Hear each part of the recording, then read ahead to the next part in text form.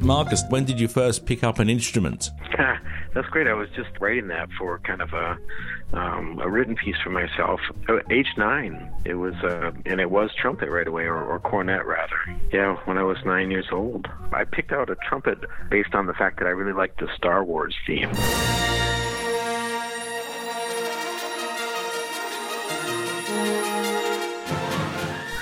And my mom wasn't quite sure I knew what a trumpet was, so she showed me a book of instruments, and I was able to pick it out. So she was willing to, I think at that time, rent a cornet for me before buying it. Do you come from a musical family? I'd say, yeah. My mom is, she's a physicist. She plays piano, sings, and she's written some pieces for her grandsons in honor of them, my nephews. And then each of my 3 sisters has played an instrument and has been in musical theater or chorus.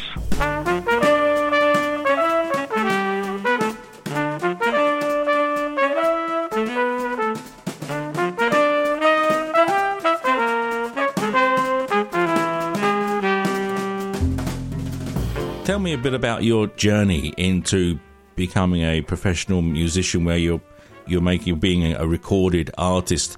What steps did you go through from school or college into that to where you are now? Yeah, no, 2 different stages there. So we were living in central Wisconsin at the time, and there was my first teacher, former professor there in the town, gave me lessons from age 9 until I left for college. You know, I went to college a little bit early, and I was not really aware of the academic world, and then didn't realize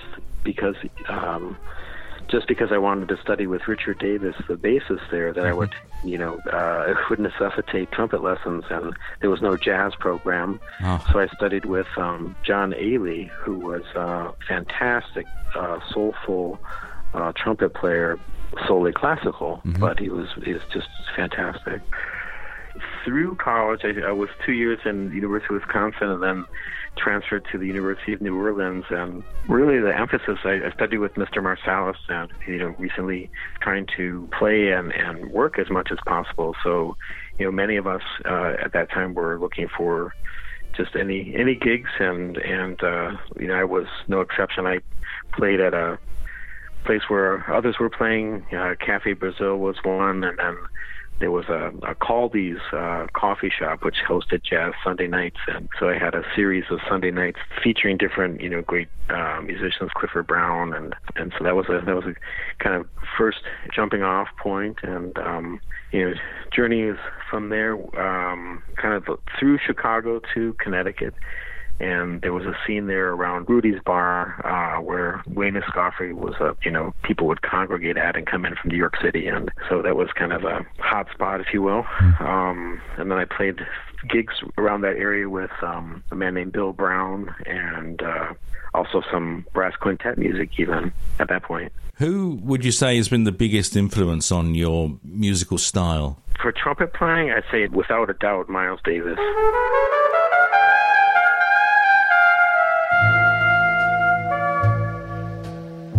First recording I ever bought was Kind of Blue, and that just kind of took me different places where I was, following all the musicians that played on the recording, and then from there, musicians who played with them. Now, I haven't had a good look at the track notes for your album. How much of it are you writing yourself? 5 of the 9 are my own. The first 4, I believe, and then Shipmates, which is, I think, the second to last track. What's your personal favorite track from the album? Very Marie. This is written for my fiancée, Marie.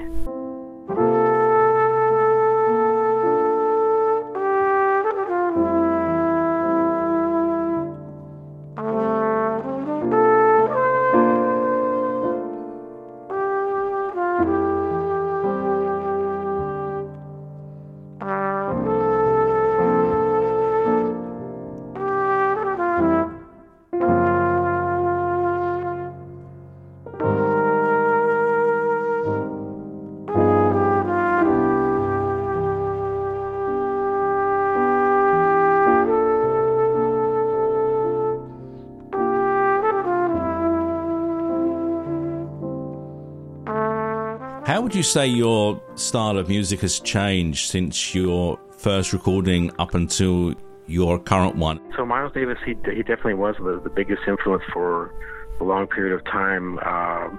And then Clifford Brown following, with Lee Morgan, and then other players, including some who I've come to know as contemporaries in New Orleans. It's Bryce Winston, even though he's a saxophonist, and especially Nicholas Payton in that time frame in New Orleans as a trumpet player. Just listening to their recordings and hearing them come to Chicago, I've really come to appreciate more modern sounds, and as well as where I kind of felt the comfort zone, which is more hard bop initially.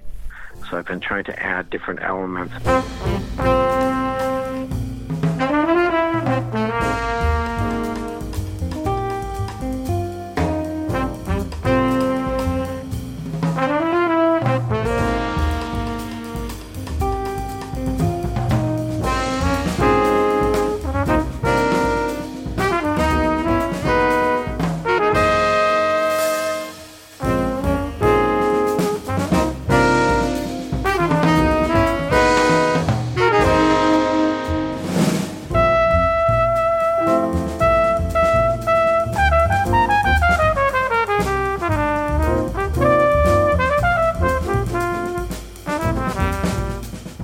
Markus, do you play with a regular group of other musicians, or? Most often, the players in Chicago, there are some core players that I work with.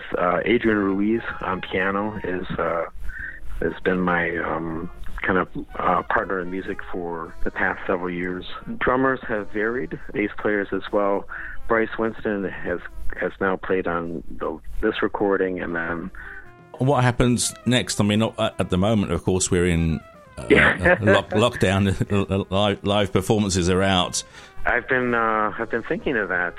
September is Volume 2 coming out, so I'm really trying to gain attention for the entirety of the project. So Volumes 1 and 2, and I'm talking to others that have now released recordings in this time period. And I think probably we have some video footage from the first release concert here in Chicago last October, and I'm thinking about kind of incorporating some of that in the depending, of course, on the environment of the globe at the moment. Perhaps if it's still not manageable to meet with people, doing some of the broadcasting from my home here, and also with my pianist in Chicago.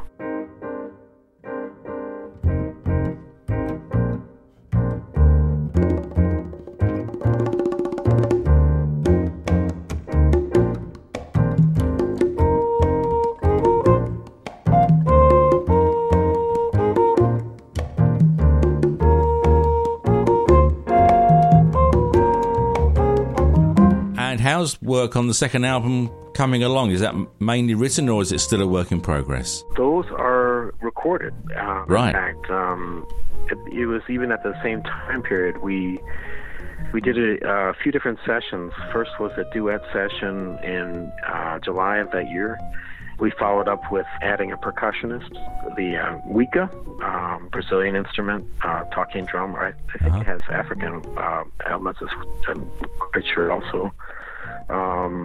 But the player is actually from Brazil, and he had joined for the second session, and then we did a few months later 2 other sessions.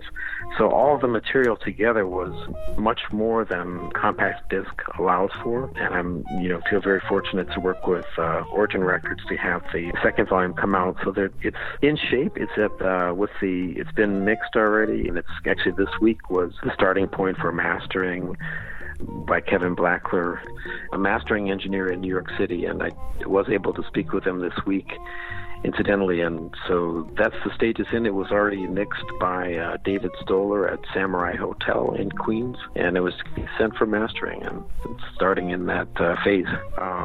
I just there's a lot of love that went into the recording, and I'm looking forward to the September release of Figure 2.